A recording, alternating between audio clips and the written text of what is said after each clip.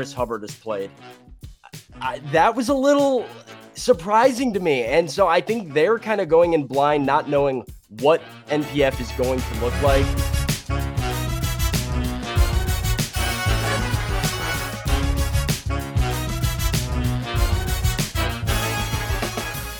Welcome into the Hot Read Podcast. I'm your host, Easton Freeze, Director of Published Content here at BroadwaySportsMedia.com. We're also brought to you by the 440 Podcast Network, and you can follow me on social media at Easton Freeze. I'm joined as always by producer JT, who you can follow on social media at JT_Runke.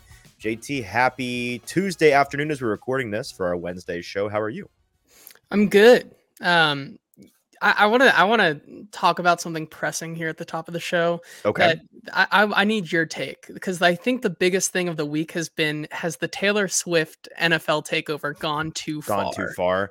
Sure. And what's your opinion on this? Well, I thought it was okay until you sent me a mock-up of the Madden 25 cover where it's Taylor Swift.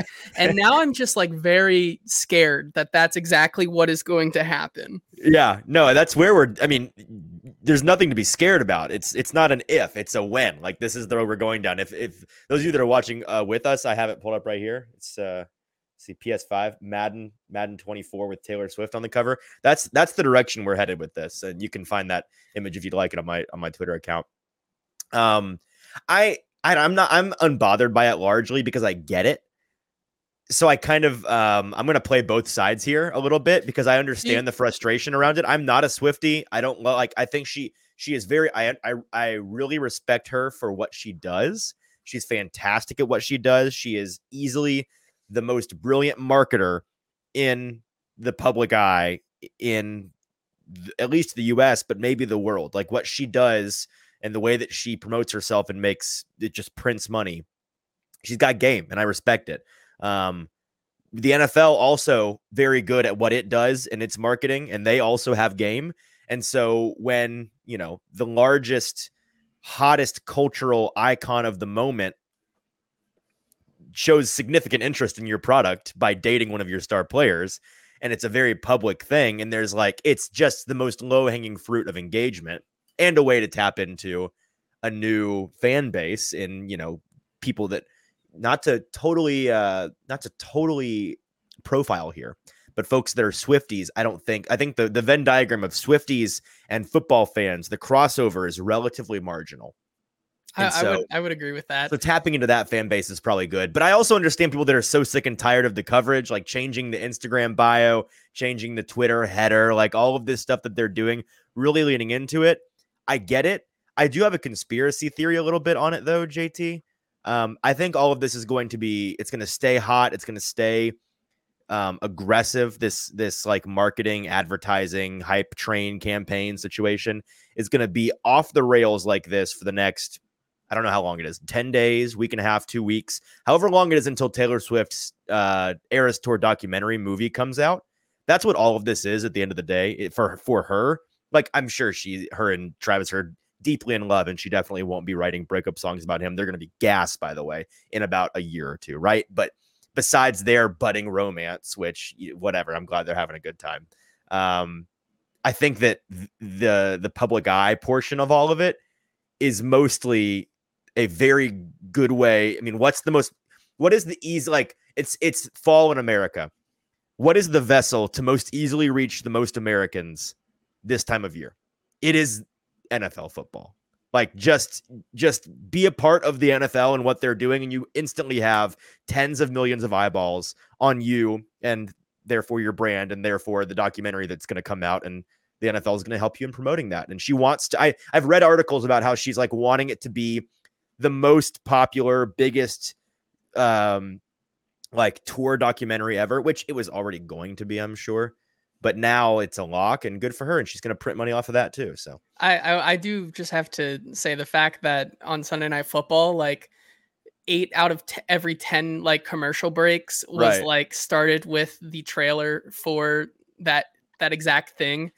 And it would just be Taylor Swift, and then it would cut away, and then you would see the trailer being go see this next week or whatever. I found that very interesting. Have you also noticed how there have been some Travis Kelce commercials that you didn't see before this started? And now, I'm not saying they were filmed recently, but but I feel like I'm seeing more of him in advertising recently, and it just happens to coincide with this whole situation. Yeah, I would. I also think, did you see what Aaron Rodgers called Travis Kelce this morning? Mr. Pfizer? Is that what? Mr. Pfizer himself. I did see that this morning. I saw a lot of people get mad about that online, and you can be mad about it all you want. Like, I'm not going to inject my personal opinion into it. If you're going to tell me that's not objectively funny, you're wrong. Like, it's hilarious. So yeah, let's get to what we're actually talking about today. And we got an awesome guest with us, friend of the show, Sam Phalen over at A to Z. He is getting settled behind the scenes. We'll bring him in just a second. Before we do, got to shout out our wonderful and amazing sponsors here at the Hot Read Podcast, Boomboss Craft Pizza and Tap House, 3 locations here in the Middle Tennessee area, in East Nashville, Murfreesboro, and the location where we are live every Thursday night before Thursday Night Football in Spring Hill. They have fantastic pizzas that are not only high quality, but they are pizzas, the type of which you've never tried before. We love their green chili chicken pizza, which is something that I had never had anything close to before experimenting with Boomboss, and now it's my favorite go-to pizza right now. JT, I know you've been kind of experimenting the last couple of times we've been there with some other. I know that they have a barbecue pizza that is do you remember the name of it? There's a very highly rated barbecue pizza that is on my to-do list. The brisket one? Yeah, the smokehouse brisket. Yeah. That's on my to-do list for this week.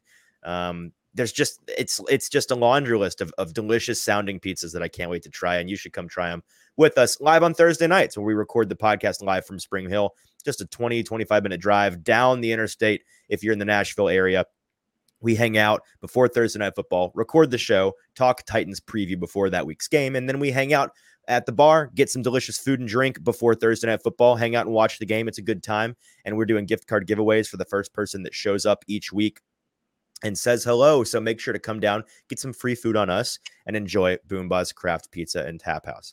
All right. If you're not subscribed to the YouTube, by the way, if you're listening with us live, or if you're not for that matter, I always single out the live listeners. If you're listening on podcast, still go to your YouTube app right now. Find Broadway Sports Media on YouTube and hit that subscribe button. It costs you nothing. It's very helpful to us and would appreciate if you would do that for us. All right, now let's bring in our guest today. We're talking Titans with friend of the show, Sam Phalen.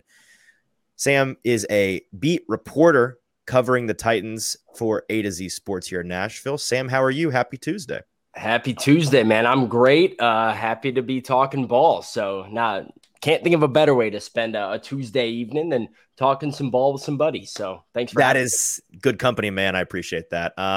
We're talking a little bit of last week, a little bit of next week. And this is, there's always a theme, a narrative theme, it feels, when you're doing what we do and you're trying to find the story, find the thread of where the story with this team is going week after week. Some weeks, I felt after that Browns game, it was a difficult one to really spin in any way because nothing worked. And it's like, you can't really contrast the good and the bad. It's just gradations of horrible. This week, the complete opposite, right? And luckily they happen back to back. And so you can kind of combine the 2 weeks and say, which one of these performances is more indicative of what this Titans team is? And so that's where I want to start today. Kind of, would the real Titans please stand up?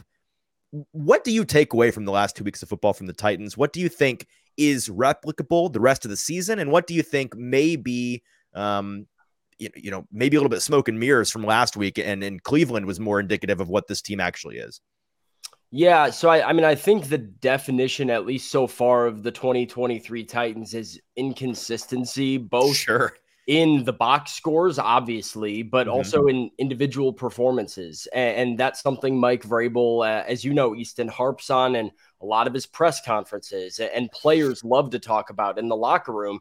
And I think it translates to what we've seen on the field so far, is a team that you're like, where did this Titans come from? Right. Where did that Titans come from? Yeah. And we're doing this up and down roller coaster. So my hope is that the 2023 Titans end up not being this roller coaster story that's like good, awful, great, awful. Sure. But that we can start to see some more positive momentum and building.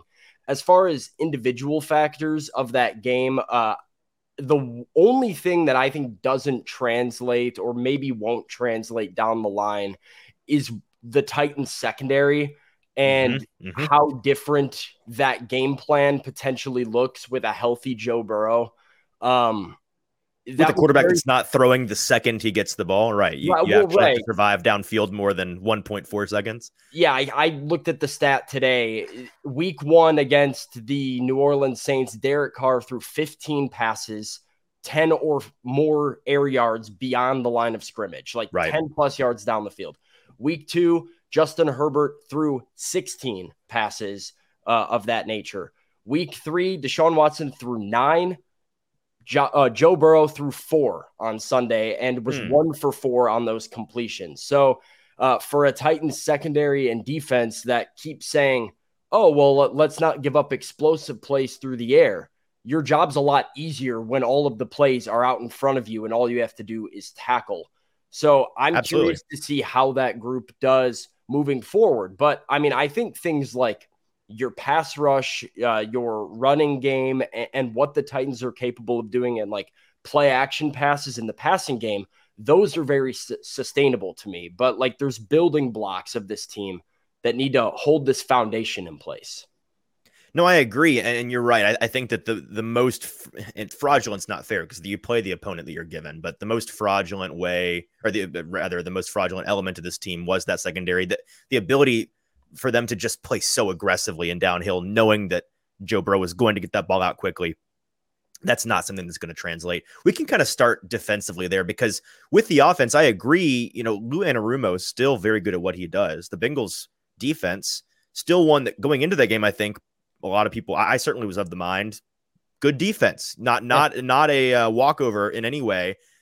And the Titans offensively, it all clicked for them. So we can talk more about that in a minute. Let's start with the defense where you are facing a more beat up Joe Burrow. I tweeted a couple of clips earlier today. There was, especially on that first drive, when I was watching the tape, what was standing out to me was the Titans defensive front was not respecting his ability to rush in any way. And it was super evident, even pre-snap, they weren't respecting the gaps on either side of the center. Pretty much on a play-by-play basis. They weren't worried about Burrow taking off down the center of the line and stepping up in the pocket at all. And there are plenty of, I went and found a clip from his rookie year where he burned a team with a 30-plus yard rushing touchdown in that exact, the defense showed him the exact same front. He took off running on the goal line, just 4 or 5 yards from 7 points on Sunday. Joe Burrow, Tier Tart and Jeffrey Simmons are both lined up on the outside of the guard with plenty of daylight in the middle. They both take an outside tack. An even remotely healthy Joe Burrow was scoring 7 points there all day long. It wasn't a fluke. Like they just knew he wasn't going to move. Yeah. So they got home and the pass rush was able to get there. My question in a roundabout way, coming into this game, we were worried about the pass rush a little bit. I feel like, they started strong in New Orleans. They kind of, everything disappeared in Cleveland, obviously. They got after Herbert all right, but our expectations for them coming in this year was this could be a game-winning group, that them alone could win some games. We haven't really seen that so far. We saw them get after Joe Burrow, but do you think we can take anything away from that performance? Yeah, so I think my biggest takeaway from that front four and the defensive front is how good of a game plan I think it was. And I'm really interested in seeing how the Titans and Shane Bowen pivots his defensive game plan based on opponent every week. Mm-hmm. Like you mentioned it, that was not a fluke. They intentionally rushed inside and made all of their pressure come from the interior, knowing that Joe Burrow's got nowhere to go but backing up into Arden Key or backing up into Harold Landry. Don't have to contain the edge really at all. Yeah, neither one of those great options if you're Joe Burrow. And so, Arden Key called him a sitting duck when he was on the radio on Monday afternoon. And I think the Titans identified that correctly and appropriately and came out with a game plan that, by the way, what else did we hear in the locker room from all these guys? Hands up, batted balls. I think they had 2-3 of those that almost created. Gibbons had one, Key had one. Yeah, those are the two that I can think of. But yeah. That's great game plan and great execution of that game plan. So my takeaway was they set out to do what they did, and now the question is, all right, Anthony Richardson, whole different set of skill set and different challenge. what is that game plan going into it? And as long as this group can like do their part of containing or executing the plan set in place for them, I think they'll be fine. Watson, you mentioned the Browns thing. I actually thought they got after Deshaun Watson good. They got there. They just didn't finish, right? Yeah, they didn't finish. You got to tackle him. Sure. But yeah, I think that's something that'll kind of correct back towards the mean as we go here. I think that's fair. Let's dig into the offense a little bit before we talk about this Colts matchup. And like I said, not really an asterisk performance in my book. I think that the Bengals defense is league average, if not a little bit better than league average. It certainly wasn't helping that the Bengals defense was on the field as much as they were. But in that first half was really when the Titans were doing their damage. And my first question is, when this offense clicks across the board like it did in this game, what is the best version of what the Titans can be as far as an offensive threat? Did we see that on Sunday, or do you think there is another gear potentially for them if they maybe get a key player back, or if they really emphasize a certain element of the game? Like, do you think we've seen the best of what they have to offer in Tim Kelly's offense?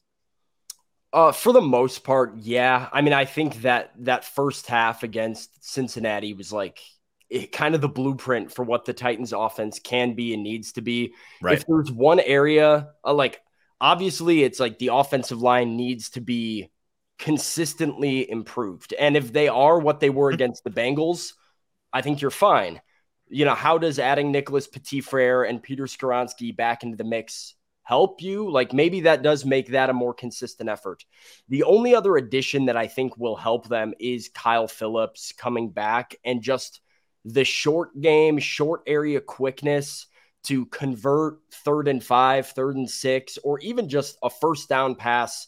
Like you saw Ryan Tannehill kind of do it a couple times to DeAndre Hopkins against Cincinnati, where it's a 2-step drop and a gain of 6 yards, and you stay, you know, ahead of the chains and moving the ball. So Kyle Phillips coming back, I think will help them, but that is what the Titans offense is going to look like when they're at their best. They're going to assert the run, have play action to help them score quickly. And when they need to take 10 minutes off the clock in the second half, they can do that by giving the ball to number 22. Well, since you brought up Phillips, I'll go ahead and get into this. You know, we look at the metrics, and I'm sure you've seen this.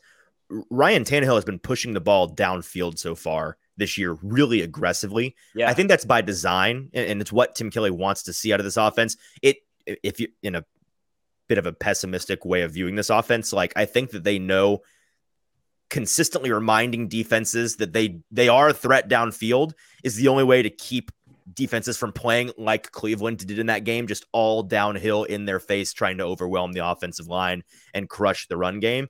And to their credit, for the most part, the Titans have been able to prove themselves as a viable downfield threat with guys like Traylon Burks and Chris Moore. Shout out Chris Moore, 33.5 yards per catch so far.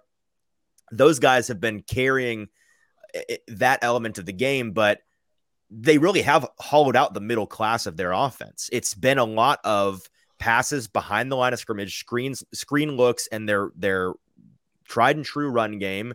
And then it's been trying to take shots downfield. I believe Tannehill's average depth of target still is north of 10 yards at this point. So having a guy back like Kyle Phillips, and of course the caveat is if he can play more than one game, right? Like if he can stay healthy, which is the if in that sentence is the Spider-Man meme holding the bus back. Like it's doing a lot of water carrying there. If he can stay healthy. I've seen a lot of people online talking about, Kyle Phillips come back to this team. Who cares? You should care if he stays healthy because he brings a skill set to this team that no one else on this roster has. His short area quickness and ability to get open. It's different. I don't remember there ever being a player that I'm like, I was so impressed with Kyle Phillips throughout training camp in 2022. And like, I was like, okay, this guy's for real. And they came and opened the season against the New York Giants, and he was Ryan Tannehill's go-to guy in that game. And security blanket, totally. It reaffirmed everything that I had thought and previously thought about training camp. And he gets hurt on that last catch, which put them in position to kick a game-winning field goal, which Randy should have won them the game. Right. But a very clutch catch, and you're just like, wow, Kyle Phillips, like they found something here. Mm-hmm. And he hurt his shoulder and went down, and then had the hamstring and was down again. And I think he had 3 catches for the rest of the season, maybe 2 catches. It was 2 or 3. It was less than 5. I mean, it was he was non-existent even in the games that he did play. And then he comes out in training camp this year, and he's a lot of talk about, well, he's bigger now. His play strength is better now. This is a different guy than you saw last year. And then he gets hurt, not because of his size, but just kind of an unlucky contact injury getting rolled up on in Minnesota, deals with the knee. Mm-hmm. I don't know what to expect from him. And I want to believe, every fiber in my being wants to believe that we still have Kyle Phillips of training camp 2022 and the New York Giants. But it's also been 13 months since we've seen that guy play football in a game at that level. Yep. And so I don't blame Titans fans that have some reservations about this. There's a lot of question marks and mysteries to, one, can he stay healthy, Easton? But then, like, 2, is he that guy still? We're, again, over a year since Kyle Phillips did that, like that performance, and you can only dwell on it for so long. Sure. I mean, I would wager, and I totally understand, truly I do, fans not buying it. And it's because, you know, from there, it's hard for guys like you and I who are at practice where they're all month in August. We're watching these guys, like, we get a lot more exposure to what they look like behind the scenes. Yeah. When all you see are preseason games and the games on Sunday, it really, if you take that portion of Kyle Phillips' career so far, I would have a lot of questions too, right? Yeah. And so I've had people in my DMs and in my mentions this week, you know, they designate him to return from IR. They take Mason Kinsey off the active roster for now, at least. And a lot of people asking me, are we sure that Kyle Phillips is really better than Mason Kinsey? And I'm like, I don't know how to make you believe me, but I'm sure. Yes, I'm sure when he's healthy, he is a completely different receiver. To your point, I would go as far as to say what we saw a couple of months ago in August when he was healthy, coming off of an offseason. That guy looked to me like the guy that we saw in that Giants game, like we saw in training camp in 22. But I do think it's fair to ask now, he's coming off of a knee injury. You and I see him in the locker room. He's wearing a pretty significant brace. No idea if he's, you know, healthy to come back in full strength in the NFL. Very different things. Yeah. I don't remember seeing the brace the last week, though. Like, I feel like that's been. I think you're right. Yeah, I've not seen him with the brace. I can't remember seeing him with the brace. He did have the significant, like, at one point he did, but you're right to bring up that I'm not sure how long it's been since he's been in it. But regardless, there's a big difference between ready to play and full strength. And if ready to play looks like those 3 catches he had after that Giants game, after he gets banged up, where he's not 100%, he's kind of a shell of himself out there, then it may be, you know, those of us that are believers in Kyle Phillips may continue to have to take crazy pills on this, and people continue to doubt what he's capable of doing. I'm with you that I want to believe that he's going to be healthy. I don't know that he is going to be. All I do know is that if he is healthy, he 1000% brings an element to this Titans offense that they are missing. And I don't think they really can be considered a well-rounded offensive attack without that middle class of the passing game. Yeah, like, I think fans need to, it's hard. Like, right, don't expect Kyle Phillips to come in and have, like, earth-shattering numbers or anything like that. It might be 3 catches for 25 yards every game. Mm-hmm. But if those 3 catches convert first downs on a couple big third downs, yep. And, like, or, you know, it comes in first down on the red zone to put you in a territory where you can run the ball with Derrick Henry, like, there is so much value in that. And so there's levels to this, right? Of, like, can Kyle Phillips be a huge boost to this offense versus can Kyle Phillips have 600 receiving yards in like the season? Like, those right. are not the same thing. Sure. I do want to ask you guys, though, because you touched on it real quick.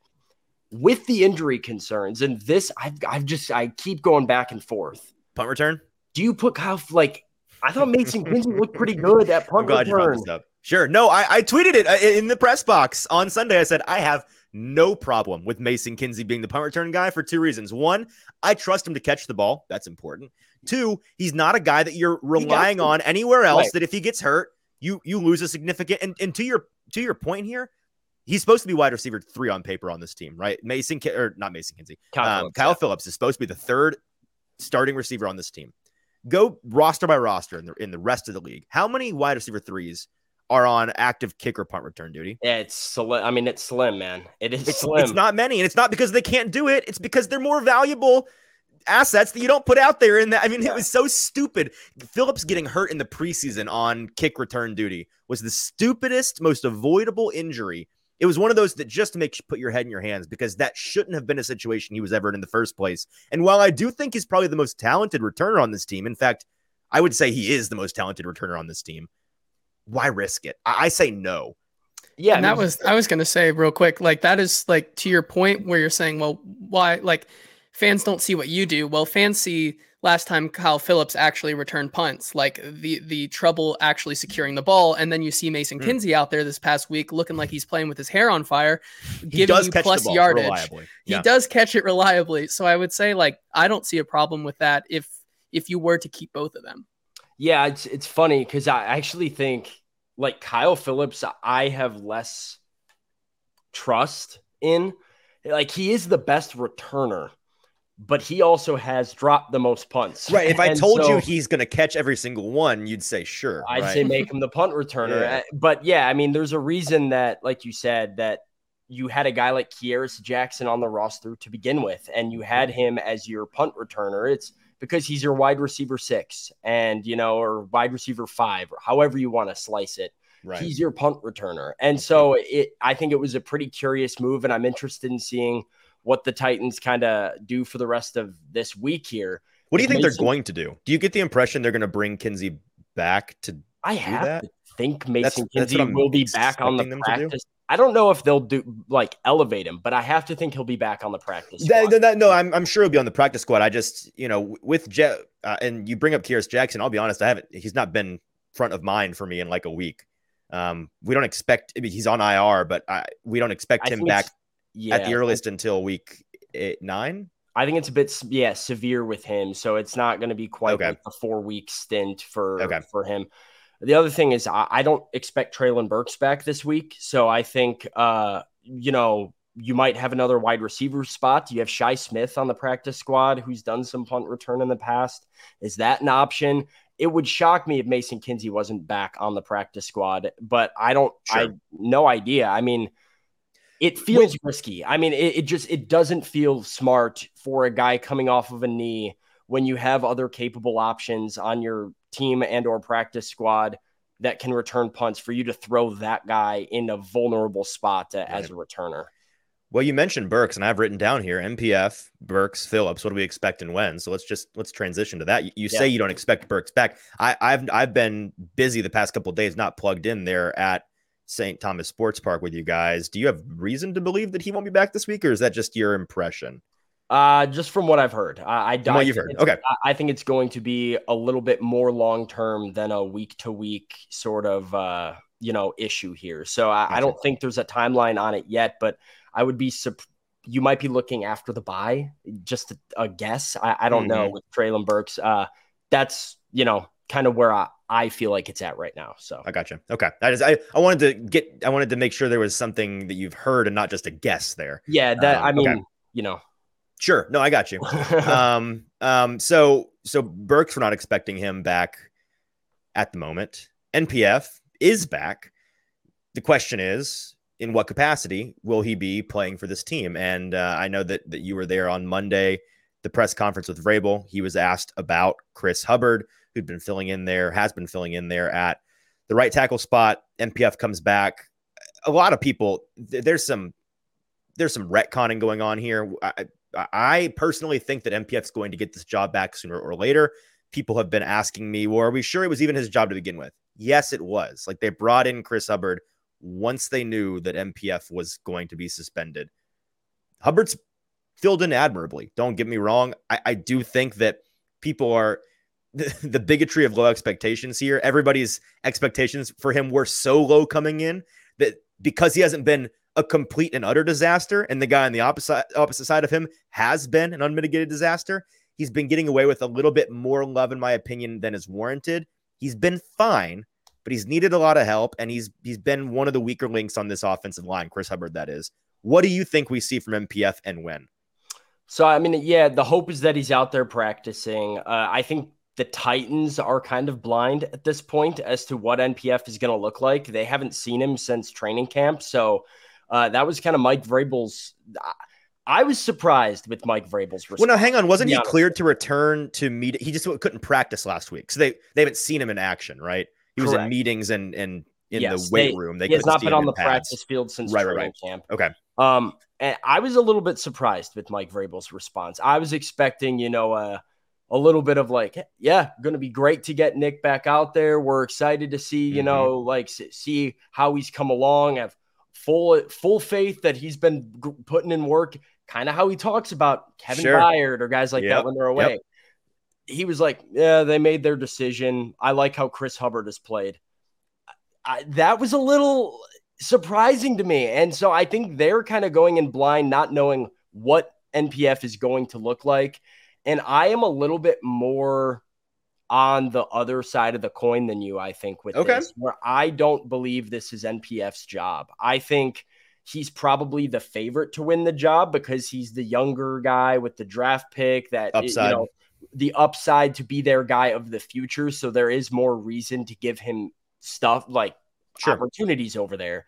But I do think if Mike Vrabel's happy with Chris Hubbard, they're going to stick with Chris Hubbard. I don't think he wants to like rock this boat too much on the offensive line if somebody is, playing well. And so I think the biggest question becomes like, but do you think he's playing well? That's what it seems like we fundamentally disagree. I don't think he's playing well. I think he's been fine. Like you said, I think fine, but like fine is about as good as NPF was last year. Was like he was fine down the back half of the stretch. Yeah, 100%. And so like I do think there was a slight misconception with NPF's play as a rookie too, where there was like this idea that he was some like, oh, he's like write him in pen as your right tackle. Well, through about 6 weeks, that's what it was, and it was fair, and then it all came crumbling down. Correct. Right? So I don't know, man. I think they're going to have to just stick with what works. And there is some sort of feeling that like that offensive line played pretty well against Cincinnati. And if you feel like they're starting to get some momentum. I hate to be that guy, but pretty well, like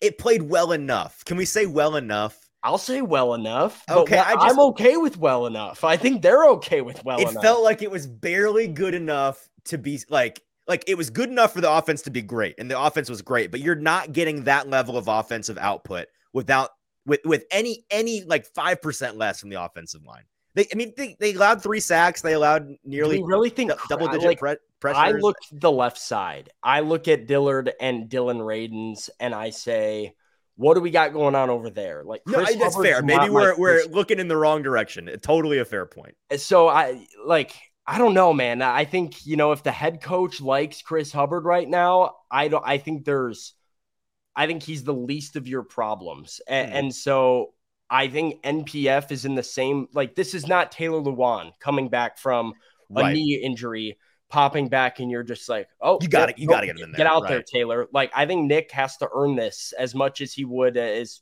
he was a rookie or somebody else trying to like fight for a job. Now, it's nice that if Hubbard struggles and there's seemingly problems going on, you have a guy like NPF that, is ready, available. The other question is like, do you throw him at left tackle? I don't think so. Because he hasn't done it, but like, I don't know if you're familiar with my personal like campaign since March on well before Peter Skoronski was ever a Titan. Let the man cook outside, give him a shot. Oh, I totally agree with that. Yes. I mean, I think okay. So have you been on that boat as well? Because before he was ever a Titan, I'm like, he deserves a shot. Look at the tape.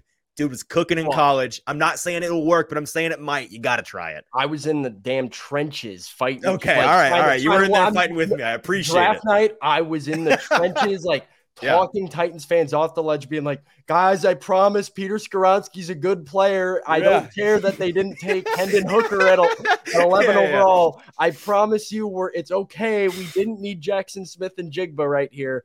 I think he's looked great so far, by the way. Skoronski can play anywhere. And if, I have my own theories about what they were doing with the whole Dillard and Skoronski situation and why he ended up inside at guard.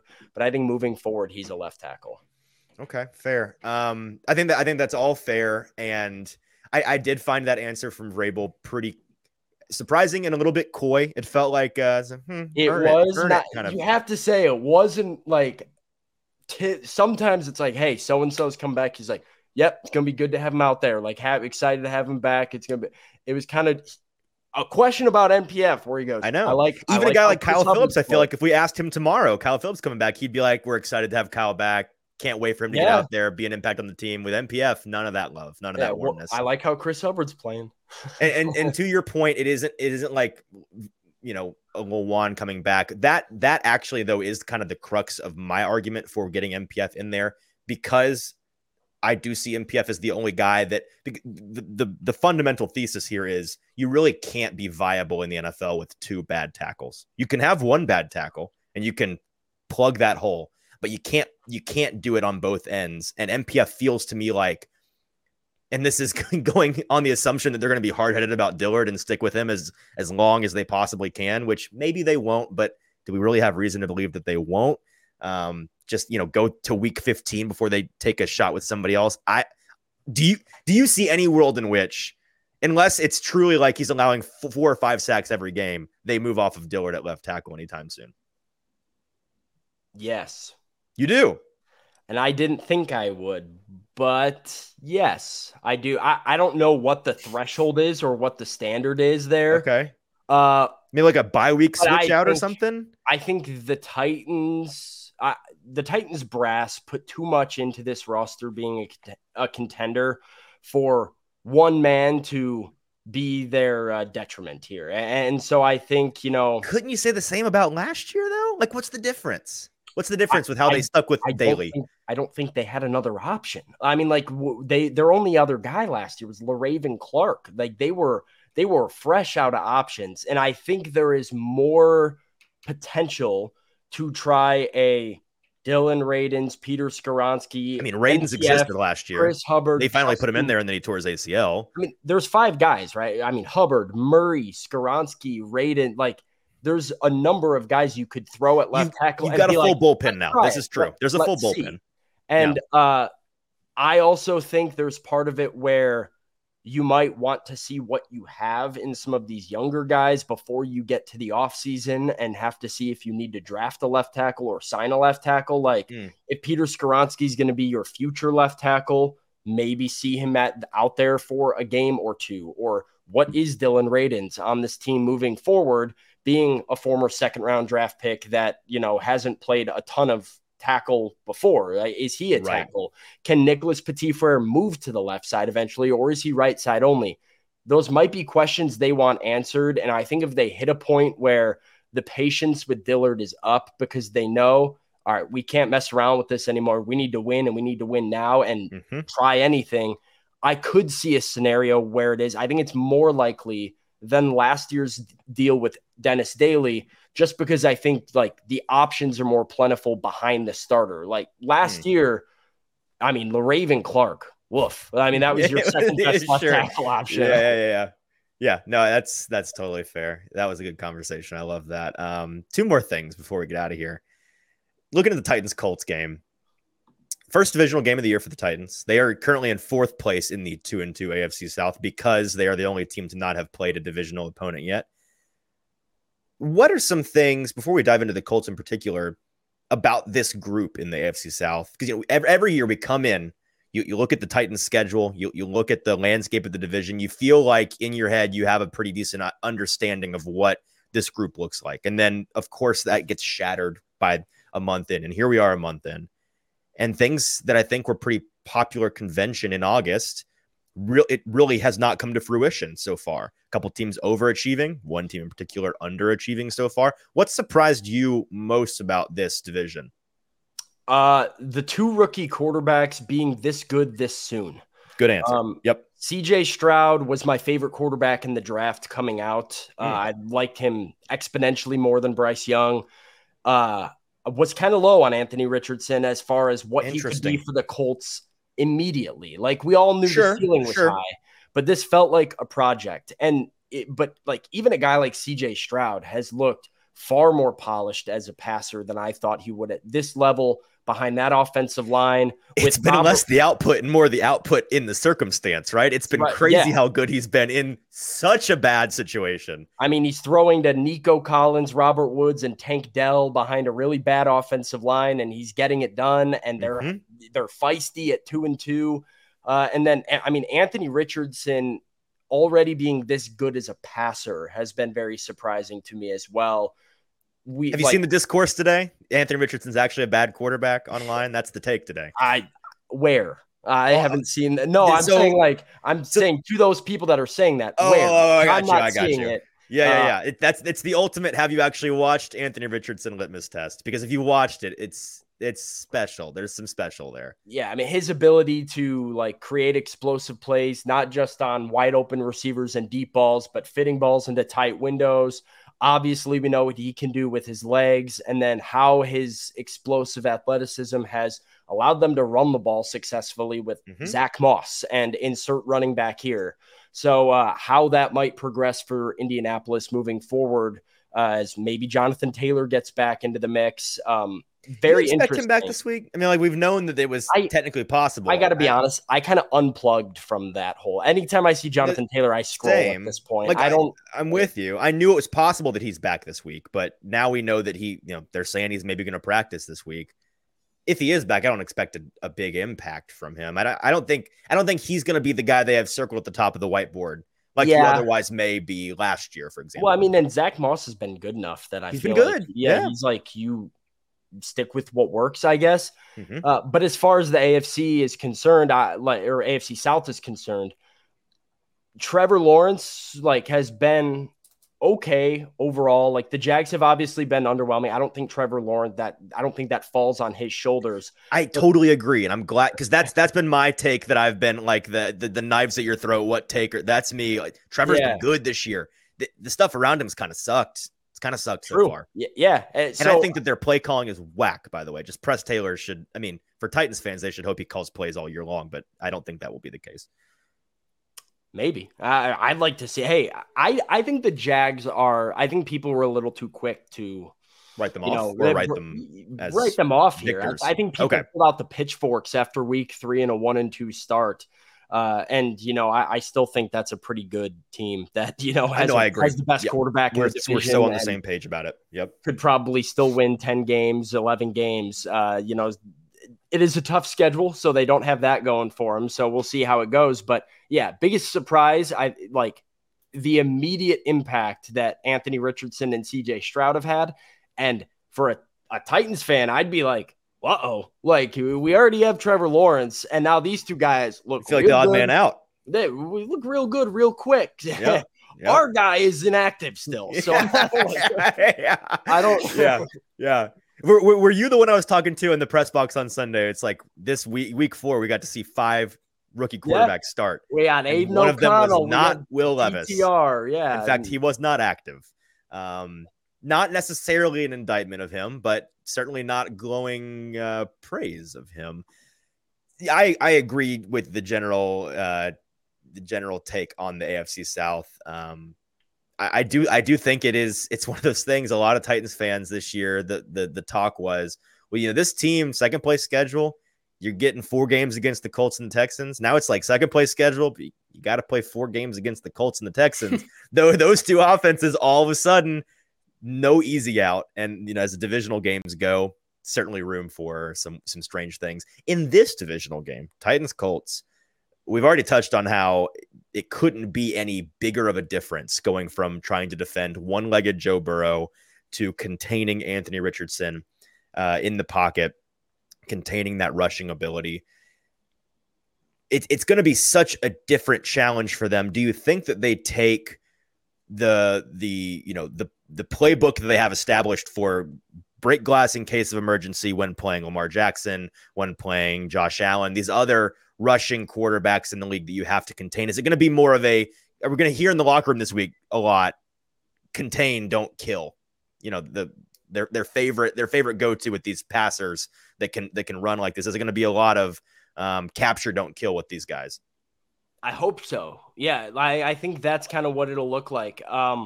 We know the Titans can stop the run for the most part. So can they? Haven't heard that. I've heard no one yeah, mention that. Yeah. Have they? How's this decent run defense I looking? think. Yeah. We know they can stop the run, and so it's all going to be about staying true to their rush lanes and not breaking contain, trying too hard to make something happen and get it, but go and get a sack or something like that, right? Mm-hmm. Patrick Mahomes is a great example of this last year in that overtime loss where the Titans, or just anytime they've played Patrick Mahomes, because he's done it every time. Yeah. I mean, it was a game though that the Titans defense really limited what they were able to do passing the football and kind of really made the Chiefs work for every yard. And as that game started to come to a close, they lost that game because they broke contain on Patrick Mahomes a couple too many times, and he scrambled for first downs and eventually a touchdown. Yep.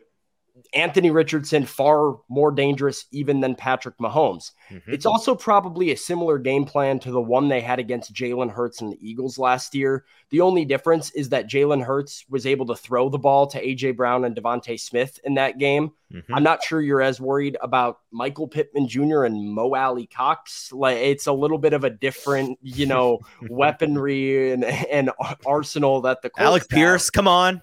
Josh Downs, I was going to say. Respect Josh Downs. Is that the narrative here coming out of this? I would respect on this Josh show, Downs more kind than of, yes. More than Alec Pierce. I would Pierce agree, has been a dud this year, man. I don't know how familiar you are with the wide receiver play in Indianapolis. Alec Pierce, thumbs down so far. Was a big Alec Pierce guy coming out of Cincinnati, and, he was good for what, like 3 weeks? Right. But yeah, I think, that needs to be the approach that they take is make sure you're forcing Anthony Richardson to throw the football and, force these receivers to create separation and for them to make plays throwing to these guys. And you're not dealing with the same level or caliber of weapons as you have in Philadelphia or some of these Kansas City, some of these other places. And if they can do that, I think you start making teams make long, sustainable drives that, opens up opportunities for turnovers and big plays from your front four to get them off the field. Let me run this take by you. In this game, the guy that I'm worried about in this vein, containing, capturing, not killing, I think this is the put up or shut up game for Harold Landry. He's been better each and every week. We know coming back from the ACL, there's this, you got to do the time to get back. It's just a matter of how it works. In the past, it's his athleticism as an edge that they've really leaned on, relied upon in games like these to set that edge and to contain a guy and not let him not only slip around the edge, but slip through the cracks on the interior. I don't know if he's got that juice right now. And we saw Travis Gibson get a couple of snaps and make a play last week. It was funny how Vrabel answered you guys yesterday, immediately cutting off the question about Gibson, saying he's going to play more. He's earned that. What does that concern you at all? And do you think we maybe see even more of depth edge cycled in because of that? I think we'll start to see it as the year goes on. Like as far as like rotating in some of this edge depth. And it is one of the biggest strengths of the team is the fact that like Rashad Weaver and Travis Gibson don't really need to play like at all, which is like crazy. As far as Harold Landry's concerned, it's like, again, it's a tempered expectation for me. He is such a good player. But if you were expecting him to come out here and have like 11, 12, 13 sacks again, I think you were expecting a little too much from somebody off the ACL surgery. So he can say all he wants, like, oh, I'm feeling stronger. Like, this is the game.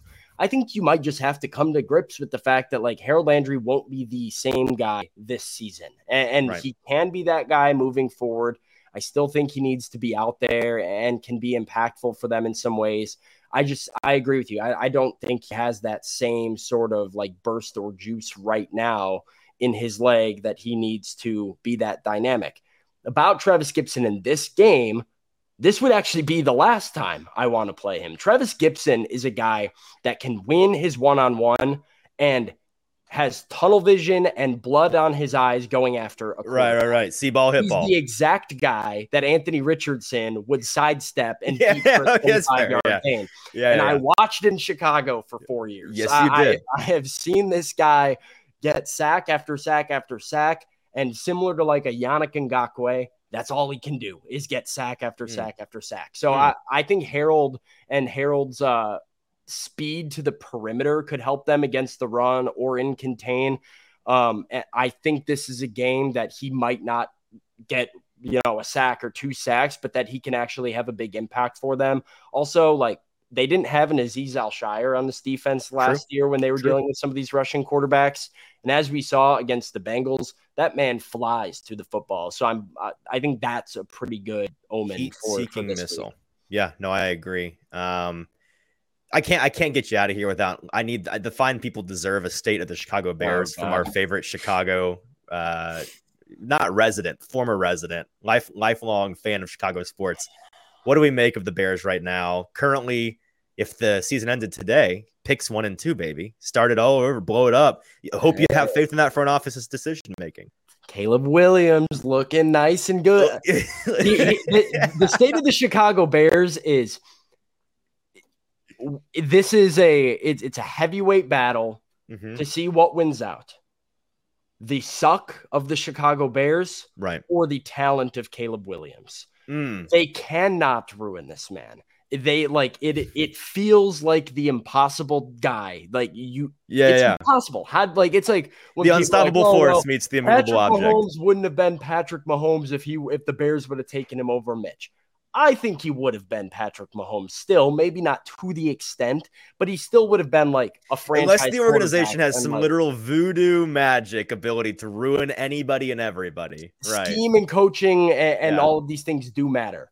I think Caleb Williams is can't miss. He is so good, and I stay up way too late watching Pac-12 football every Saturday night because I have tunnel vision right now. Sure. I cannot. I was in like this mode like a couple weeks ago, being like Justin Fields. We had Jared Verse. We had Marvin Harrison Jr. with 2 of our top 5 picks. We're looking pretty nice. And if they come away with anything other than Caleb Williams, I'm going to be pissed at this point. So Sure. Matt Eberflus is not it. Get him out of there. Yeah, they're going to have to. I do believe in Ryan Poles. I'm trying to stay a little bit more patient with him, given the hand that he was dealt. So I'm trying to, that Claypool trade doesn't bother you at all? That bothers me a whole lot. Okay.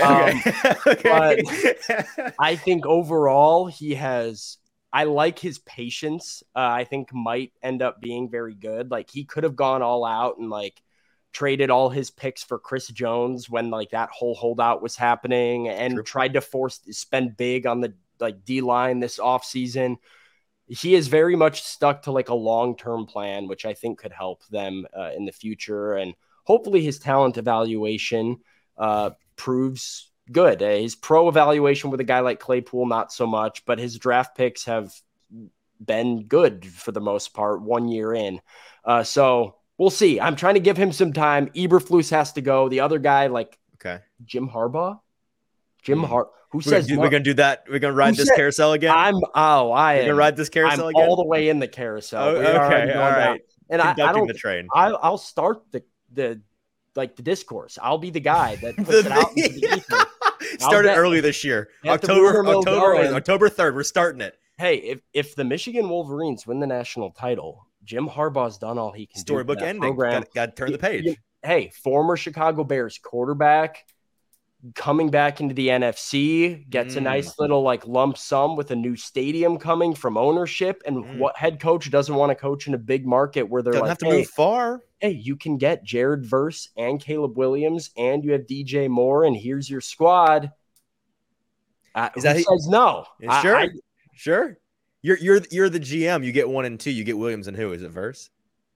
I'd love. Yeah, I think right now. Or what's the guy? The Penn State tackle. He's you might need a left tackle, so you could do that too. Olu or my thing, right? Like you have to take Jared Verse. I think. I mean, their defensive line is so bad. Yes, it is. So bad. They have 2 sacks this year.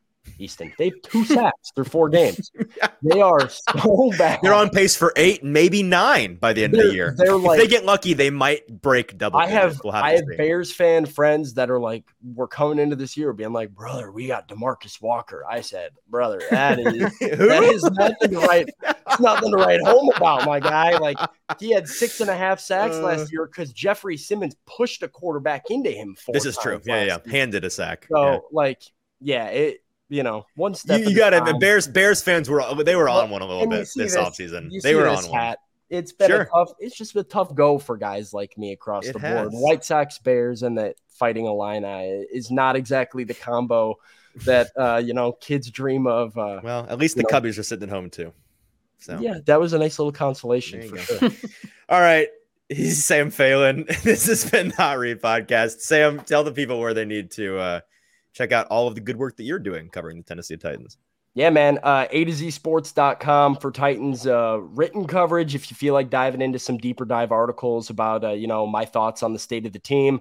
A to Z Sports Morning Show and Titans at 2 coming on YouTube Live. And then on Twitter at Sam_Phalen. That's probably the easiest way because I'm, pushing everything out on there. So at Sam_Phalen for that content on Twitter, X. I don't know what you guys are doing now with that whole deal. It's, the website, Twitter.